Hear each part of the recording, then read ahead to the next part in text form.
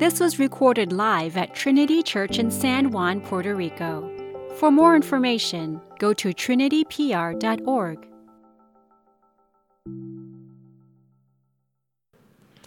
Yeah, thank you for that. I am Kyle Culbertson. If you haven't met me, I've only been here 3.5 weeks now. But it is nice of y'all to take your masks off for me to get to see faces. So this is really helpful for me. But yeah, we're going to be opening the Word together and being in Luke 9 again this week. We're going to be talking about the Transfiguration story. And as I started to look at it this week, I think the thing that kept popping in my head was just Peter felt like he was taking a test. And so I remember back all the way in like high school times, we would have this like test-taking time, and our teachers would always give a little like format talk about a week or so ahead of time, and they'd be like, hey, here's what you have to study, sections 1, 2, 3, or if you had like the worst teacher in the world, they'd be like, everything I've ever said for the entirety of the year, that's what's on the test. But they'd usually give like, hey, here's what the format of the test is going to look like. And in being high school Kyle, I just wanted to hear 2 words. So there's 2 words I craved hearing in high school for that thing, and it was multiple choice. Because multiple choice means I've got a chance. You see, I've got a 25% chance, worst case scenario. Best case, you can knock 1 or 2 off, and you're sitting at 50-50 odds. And high school Kyle liked those odds because multiple choice meant I'm not studying. So I'm going to just take my chances, hope for the best, and it'll go out all right. But you see that sometimes you didn't get multiple choice tests, and so the next thing you're hoping for is fill in the blank, right? Let's say like it'd be like blank is the first president of the United States, George Washington. I can't tell you anything about George Washington, but I can regurgitate information. So fill in the blank feels great. And in the story that we've been reading in chapter 9, we see back in verse 20 that we talked about last week, it feels like Peter got one of those fill in the blank questions, right? Jesus is talking about who everyone thinks he is, prophet, Elijah, John the Baptist, and he turns to Peter and gives him his test. Well, who do you say I am, Peter? And Peter's like, the Christ. Boom, good job, Peter. Fill in the blank, A+, awesome. But we don't always get just fill in the blank questions, and if you were like me, the one thing you hated more than anything in school was an essay question. Because an essay question means you've got to know your stuff. And oftentimes, as I said earlier, I didn't like to study, so I didn't know my stuff. And so essay questions for me basically meant, hey, I'm going to list all the facts I can about this subject and then just fill up as much of the page with fluff and try to connect them and just hope the teacher doesn't notice. So just fill up all the space you give me with as little information as possible and just really hoping for partial credit. And as we see in this story today that we're going to talk about in the Transfiguration, if Peter was doing an essay question, we'd realize he's taking the same strategy. He's just going to keep talking and talking and talking and really continuously prove that he doesn't really get what it means that Jesus is the Christ. And so that's going to be what we're trying to evaluate, looking at how Peter got tested, and then we're going to look at our own lives and see what does it mean that Jesus is the Christ, the Son of God. And we're going to see that there's 3 things that it should mean, whether we answer that correctly or not. The first of which being that if Jesus is the Christ, he alone is worthy of our worship. If he is the Christ, then we need to be submitting to his will. And that if he is the Christ, we need to be listening to his word. And so those are the 3 things we're going to be looking at this morning as we dive into this story. But I'd like to invite you all to stand with me as we read God's word together, coming from Luke chapter 9, verses 28 to 36. And here Luke writes, he says, now about 8 days after these sayings, he, that is Jesus, took with him Peter and John and James and went up on the mountain to pray. And as he was praying, the appearance of his face was altered, and his clothing became dazzling white. And behold, 2 men were talking with him, Moses and Elijah, who appeared in glory and spoke of his departure, which he was about to accomplish at Jerusalem. Now Peter and those who were with him were heavy with sleep, but when they became fully awake, they saw his glory and the 2 men who stood with him. And as the men were parting from him, Peter said to Jesus, Master, it is good that we are here.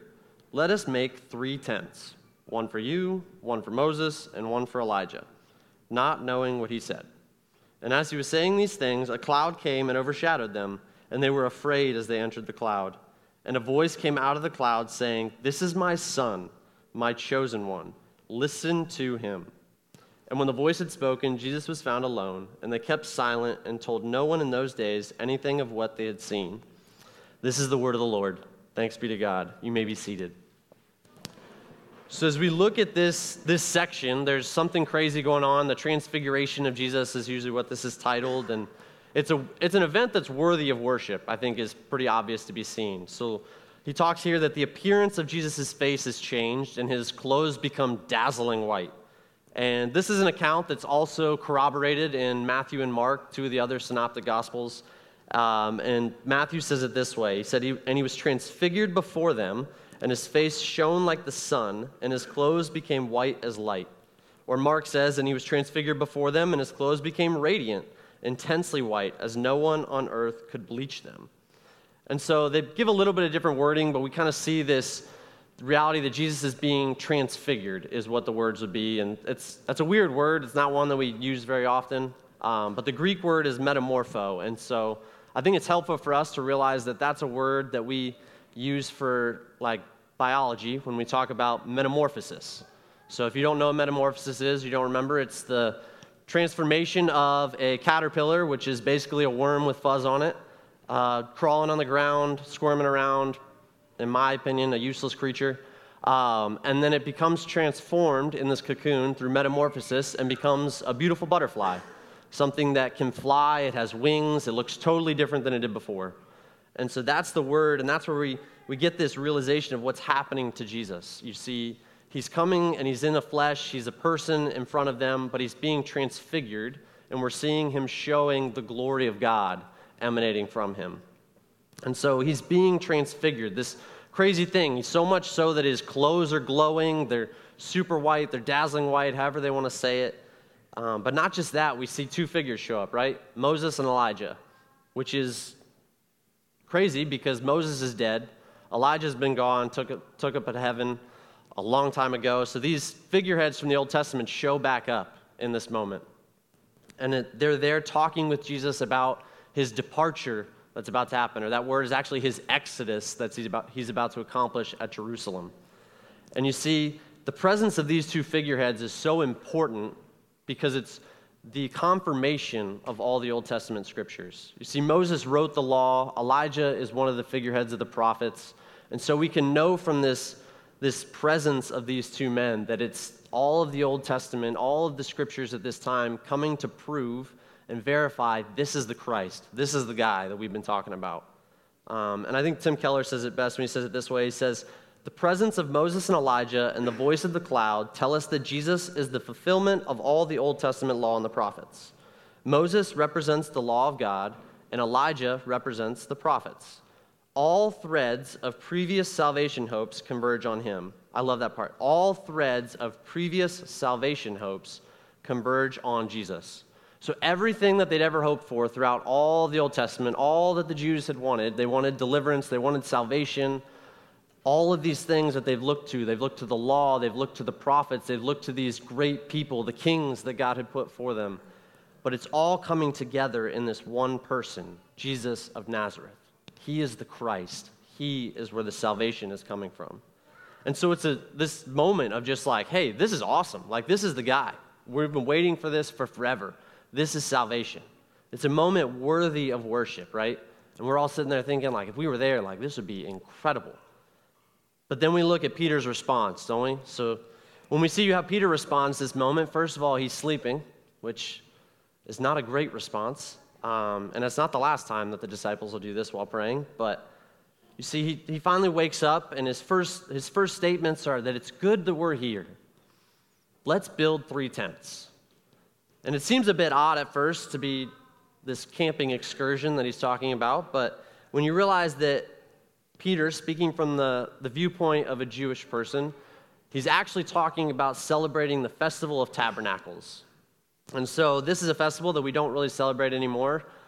Jewish people still do a little bit, but it's something where you would build yourself a structure and live in it for 7 days. And it's a way to look back and remember on the times that Jesus had delivered his people out of Egypt, delivered them in this exodus of the Old Testament. And it's a way to also look forward to the coming Messiah. And so it's a time of just this reflection, and while it kind of makes sense that Peter's saying this. He's kind of understanding that Jesus is this new prophet like Moses that's promised back in Deuteronomy that Moses told that is to come, right? He's getting that point. He kind of understands that Jesus is the Christ. But what he's missing, and it's obvious from what he says, that he's missing that Jesus is so much better than Moses. You see, by him stating that we're going to build 3 tents, one for each of them, of equal structure, he's equating Jesus with Moses and Elijah. He's made them all on the same playing field. They're all worthy of worship in his eyes. And it just shows that he doesn't get it. See, he doesn't understand that Jesus is so much more worthy of worship than Moses or Elijah.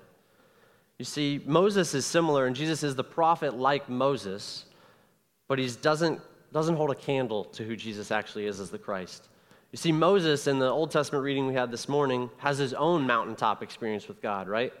You see, Moses, when he comes down off his mountain, he brings the law. He brings all the law for Israel to fulfill. But it's a law that they can never accomplish. When Jesus comes off this mountain, he's going to give a new order. It's no longer just a law, but it's an order that Jesus has already fulfilled for us, in the place of us. He's accomplished what we could never accomplish. You see that Moses also has this great Exodus event. He leads God's people out of Egypt, delivers them from captivity. It's amazing, but it doesn't last. You see, they're going to fall back into captivity. They're going to fall back under the Babylonians, later the Romans. They're going to continuously be under their own sin, the fear of death, and there's no real freedom there. But Jesus talks about his coming exodus at Jerusalem, and it's one that's going to be eternal. Finally, God's people are going to be freed from sin and death, never to be held captive again. It's so much better. And then last, like we talked about this morning, when Moses would come down from seeing a glimpse of God's glory, he would be reflecting that in his face. His face would be shining. He needed a veil to not frighten the people because he's glowing with the glory of God, as a mirror would glow reflecting a light source. But you see here, Jesus' transfiguration moment, he's so much brighter. He's so much more full of glow.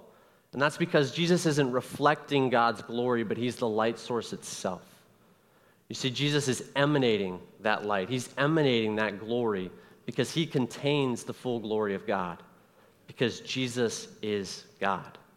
That's what it means that Jesus is the Christ. He's the Son of God. He is our Savior.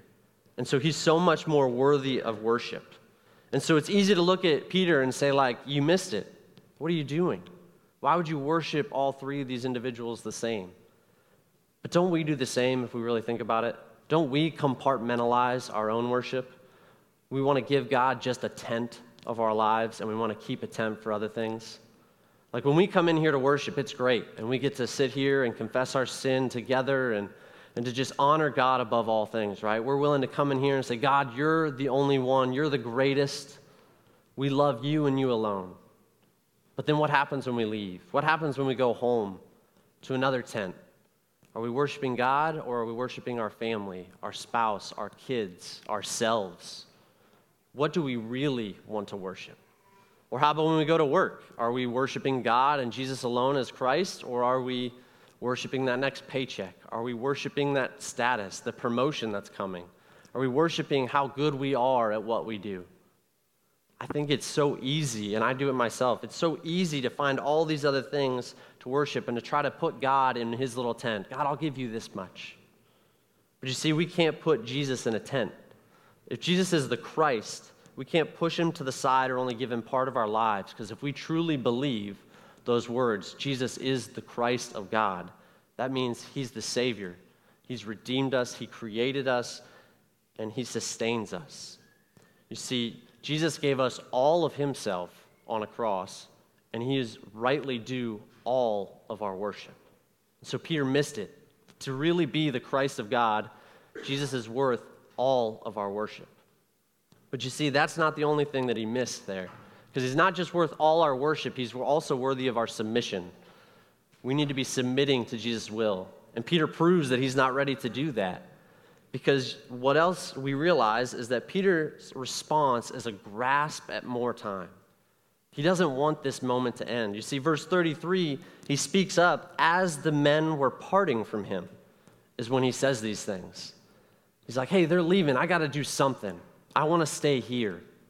Hey, let's celebrate the Festival of Tabernacles. That'll give me 7 more days on this mountain. That'll give me 7 more days in the presence of God's glory. That's what Peter wants. He wants more time. He doesn't want to come off this mountain. And I think if we remember last week, we know why. Jesus has already told them what's coming. Jesus has already told the disciples, when we go down there, I'm going to suffer, I'm going to die. And if you want to follow me, you've got to pick up your cross every single day. When Peter leaves this experience, he's going to suffer, and he knows that. And so he doesn't want to do that. We don't want to do that. Nobody wants to suffer.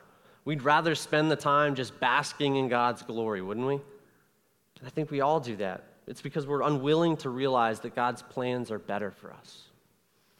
And I think thinking this through, I've been guilty of this so often, but I think last year of my life is something where I really shows how feeble-minded I am in God's presence, how much I don't want to submit to his will, how much I think my plans are better than his. You see, rewinding to about summer of 2020, my wife Morgan and I were pregnant with our daughter, and we were set to move to Costa Rica. See, we were going to go down there, work with a missionary that's doing work with some soccer ministry mixed in with church planting, and it was something we were really excited about. And we were ready to go and pretty much ready to move. In my mind, bags are packed, right? But summer of 2020 is also infamous for something else. I don't know if you guys have heard, but there's something called COVID, and it kind of shut down some countries, including Costa Rica. So we couldn't go, and as the months went on, it became more and more prevalent and obvious that we weren't going to make it down there. Like, this door was being fully shut by the Lord. And so we started exploring, well, we've got a baby coming in the fall, and we need a job. So we started looking places around the United States with churches, and God continued to shut doors, and he finally opened one in Columbus, Ohio, working in a church in the suburbs. And a little bit about me, I am from Columbus, Ohio. I am from the suburbs of Columbus. But anyone that grew up with me or that knows me well enough knows it's the last place in the world that I ever wanted to be. You see, when I graduated high school, my first thought, I told my dad, I'm going to go to school at New Mexico University of New Mexico. I want to go as far away as possible. And when that didn't work out, I ended up at Ohio State, graduating from there. I was like, you know what? I'm leaving from here, and I'm going to go play soccer overseas, because I don't want to be in the United States. I want to be as far away from home. I want new adventure. And so for me, being somewhere where I can go get a bagel at a place down the street and run into a kid I went to high school with is my nightmare. It was not fun. And to top it all off, we were working at a church where it became really obvious really quickly that we had a lot of theological differences. We did not see eye to eye on some of the things that Scripture talks about, and it caused a lot of friction. It caused a lot of tension. Work was hard. It caused some frustration at home. And I think there was time and time again where I just kept coming back to God and being like, what are you doing? It just doesn't make any sense. Like, we were set to go to Costa Rica. This was going to be good. God, your plan isn't right. If you would have just let that happen, things would have been so much better. Like, you're all-knowing and everything, but you missed it this time. And just frustrated with God and just pouring myself out to him time and time again. But you see, God's plans are perfect. And when we're able to see from his perspective, we know that he's doing something better. Fast forward to October 23rd, 2021, just shy of our daughter's 1-year birthday, my mom died.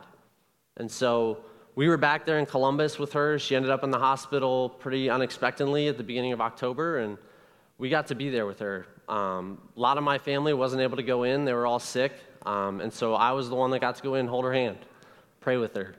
I was the last person to be with her before she's intubated. And so it's something where I got to be there in this hospital down the street from where we lived. My parents lived about 40 minutes away. The hospital was about 5. And my mom got taken there unexpectedly. And so I got this time to be there in this moment. And what's even more, I get to look back on this experience and say, hey, the Lord took my mom, but I got a year. I got a full 12 months almost of my mom getting to be with her first ever granddaughter. I got a whole year of seeing my grandbaby get to know her grandma, or my baby get to know her grandma.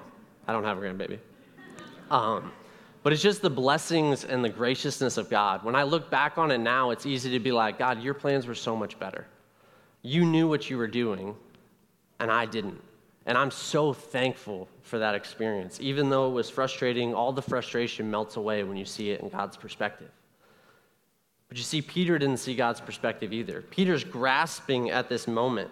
He wants 7 more days, God. Just let me have 7 more days. And God's telling him, no, Peter, I'm not going to give you 7 more days because I've got something better. If you are willing to come off this mountain, let this experience end, you're not just going to get 7 days, but you're going to get an eternity with me. Because Jesus needs to come down off that mountain and go on that cross. If we're willing to come down off this mountain and follow God's plan, submit to his will, we get an eternity with him. Not just 7 days, but not just that, Peter, not just you, James, and John are going to get to see my glory, but all of my people are going to be able to come to me. God's plan is so much bigger and better than Peter could ever have imagined, but he's not willing to submit to it. And we don't do it either. I don't do it either. And we may not see it. I think, well, I'd like to say if you're in a season of suffering, next year you're going to see some relief. You're going to see why it is. But we're not guaranteed that. We're not guaranteed 5 years from now we're going to know why it is. We're not guaranteed that at the end of life we're going to know why it is. But the beauty is that we can cling to those promises and know that God is worth it. That one day, as believers in Christ, united with him, we're going to get to experience God's glory, and we're going to get to join the Apostle Paul when he says that the present sufferings are nothing in comparison with the future glory that is to come. And so we may not see it, but we cling to Jesus in the same way that he was willing to come before the Father and say, hey, I don't want this right now. Take this cup from me. But if you don't want to, not my will, but yours be done. Because if Jesus is the Christ, he is God, and he's worthy of submitting to his will. And so I think it's at this moment where we're realizing Peter's response is nowhere near what he said earlier, that Jesus is the Christ. He's proving that he doesn't know what's going on. He's 3 pages deep in an essay question without an answer that makes any sense. And for those of us that have been there in that 3 pages deep, we are thankful that God cuts him off because he probably would have kept going. You see, in verse 34, we see that as Peter's still saying these things, God steps in and cuts him off. The Father comes in a cloud of glory and scares him, essentially, into silence. See, because God knows that he missed it. And so God steps in, and he says what? In verse 35, a voice comes out of the cloud saying, "This is my Son, my chosen one. Listen to him." He's saying, this is the Son of God. This is my Son, echoing Jesus' baptism earlier. The Father's confirming this is the Son of God. Not just that, this is the chosen one, echoing the Old Testament, talking about the king that is to come in the line of David. Jesus is the eternal king that's going to rule. He's the Son of God, the King. We're confirming that he is the Christ. God himself confirms this is Christ. And so what does that mean? Well, if he is the Christ, then you need to listen to him. If we believe that Jesus is the Christ, we listen to him. But you see, Peter wasn't willing to do that. We see this passage and we see Peter's too busy talking to listen to Jesus, right? This is one of the few times where you see Peter speak out and Jesus never responds. And I think part of it's because Peter never gave him the chance. Peter doesn't stop talking until God comes in the cloud. He's too busy with his own voice. And I think if we think about it, we are too busy with our own lives for God a lot, aren't we? We're filling it up with all these distractions, all these times that we've got to have our calendars full. We've got to be running from place to place, and we skip over time with God. We skip over time to listen to him. I think in my own life, there's so many mornings I've got my alarm set. I'm going to get up and spend some time with God, and then it goes off, and you're like, hey, I haven't had to wake up yet with my toddler. 30 minutes sounds pretty great to sleep a little bit longer, doesn't it? It's like, oof. And the amount of times I fail, because sleep is a very precious thing to me right now. But I'm just showing that I don't listen to God. I'm not willing to listen to him because other things are more important.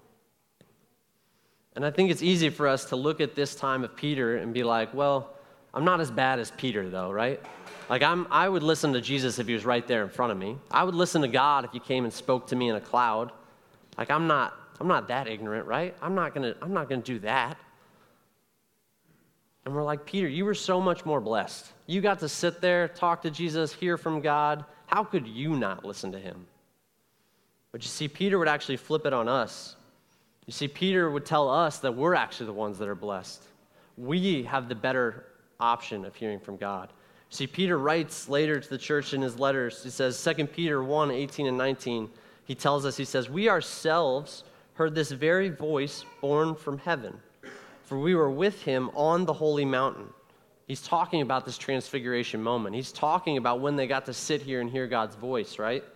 And he goes on in verse 19, he says, and we have the prophetic word more fully confirmed, to which you will do well to pay attention as a lamp shining in a dark place until the day dawns and the morning star rises in your hearts.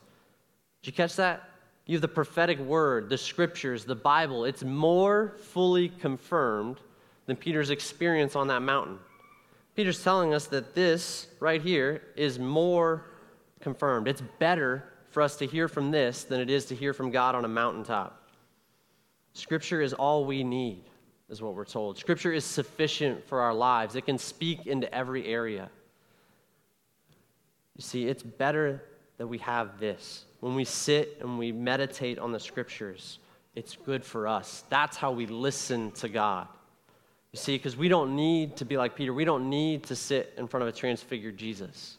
Instead, we need to meditate on God's Word so that its Word can transform our lives, transform our hearts. We're the ones in need of a transfiguration. You see, but Peter didn't get it. That's how we need to acknowledge that Jesus is the Christ, by listening to his word. But we look back on this test and these moments that Peter has, and we look back on our own lives, I think it's easy to see that if this was a test for us today, we fail. We fail, Peter failed, we're all failing, right? We fail to worship God alone, we fail to submit to his will, and we fail to listen to his word. We're sitting at 0 for 3, a 0% on a test with no partial credit, which isn't great. But the beauty is there's good news. There's the gospel.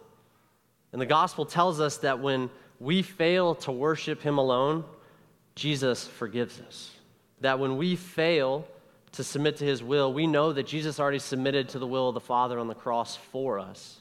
And when we fail to listen and obey his word, we have the acknowledgement that Jesus makes intercession for us. So that when the Father looks down and he sees our 0%, instead of just looking at that, he sees Jesus has covered that. Jesus gives us his 100%. Jesus steps in and took that test for us. And that's what our just God sees. We are forgiven. We are redeemed. Jesus took the test so that we might pass. And when we turn to Jesus as Christ, as our Savior, as the Son of God and our test taker, the best part is that we know that one day we get that transfiguration. It's no longer Jesus showing off the glory, but it's us becoming glorified like him. That's the best part. You see, that word metamorpho, the transfiguration, is used 2 more times in the New Testament, both by Paul. And one of the best parts is it's in 2 Corinthians 3, 16 and 18. And we'll close with this. See, Paul writes here, he says, but when one turns to the Lord, the veil is removed. Now the Lord is the Spirit, and where the Spirit of the Lord is, there's freedom. And we all, with unveiled face, beholding the glory of the Lord, are being transformed, are being transfigured into the same image from one degree of glory to another. For this comes from the Lord, who is Spirit. You see, we need only turn to the Lord, receive his Spirit, and one day we'll be transformed. One day we'll be transfigured into a glorified body. And we get to be with Jesus in eternity in heaven.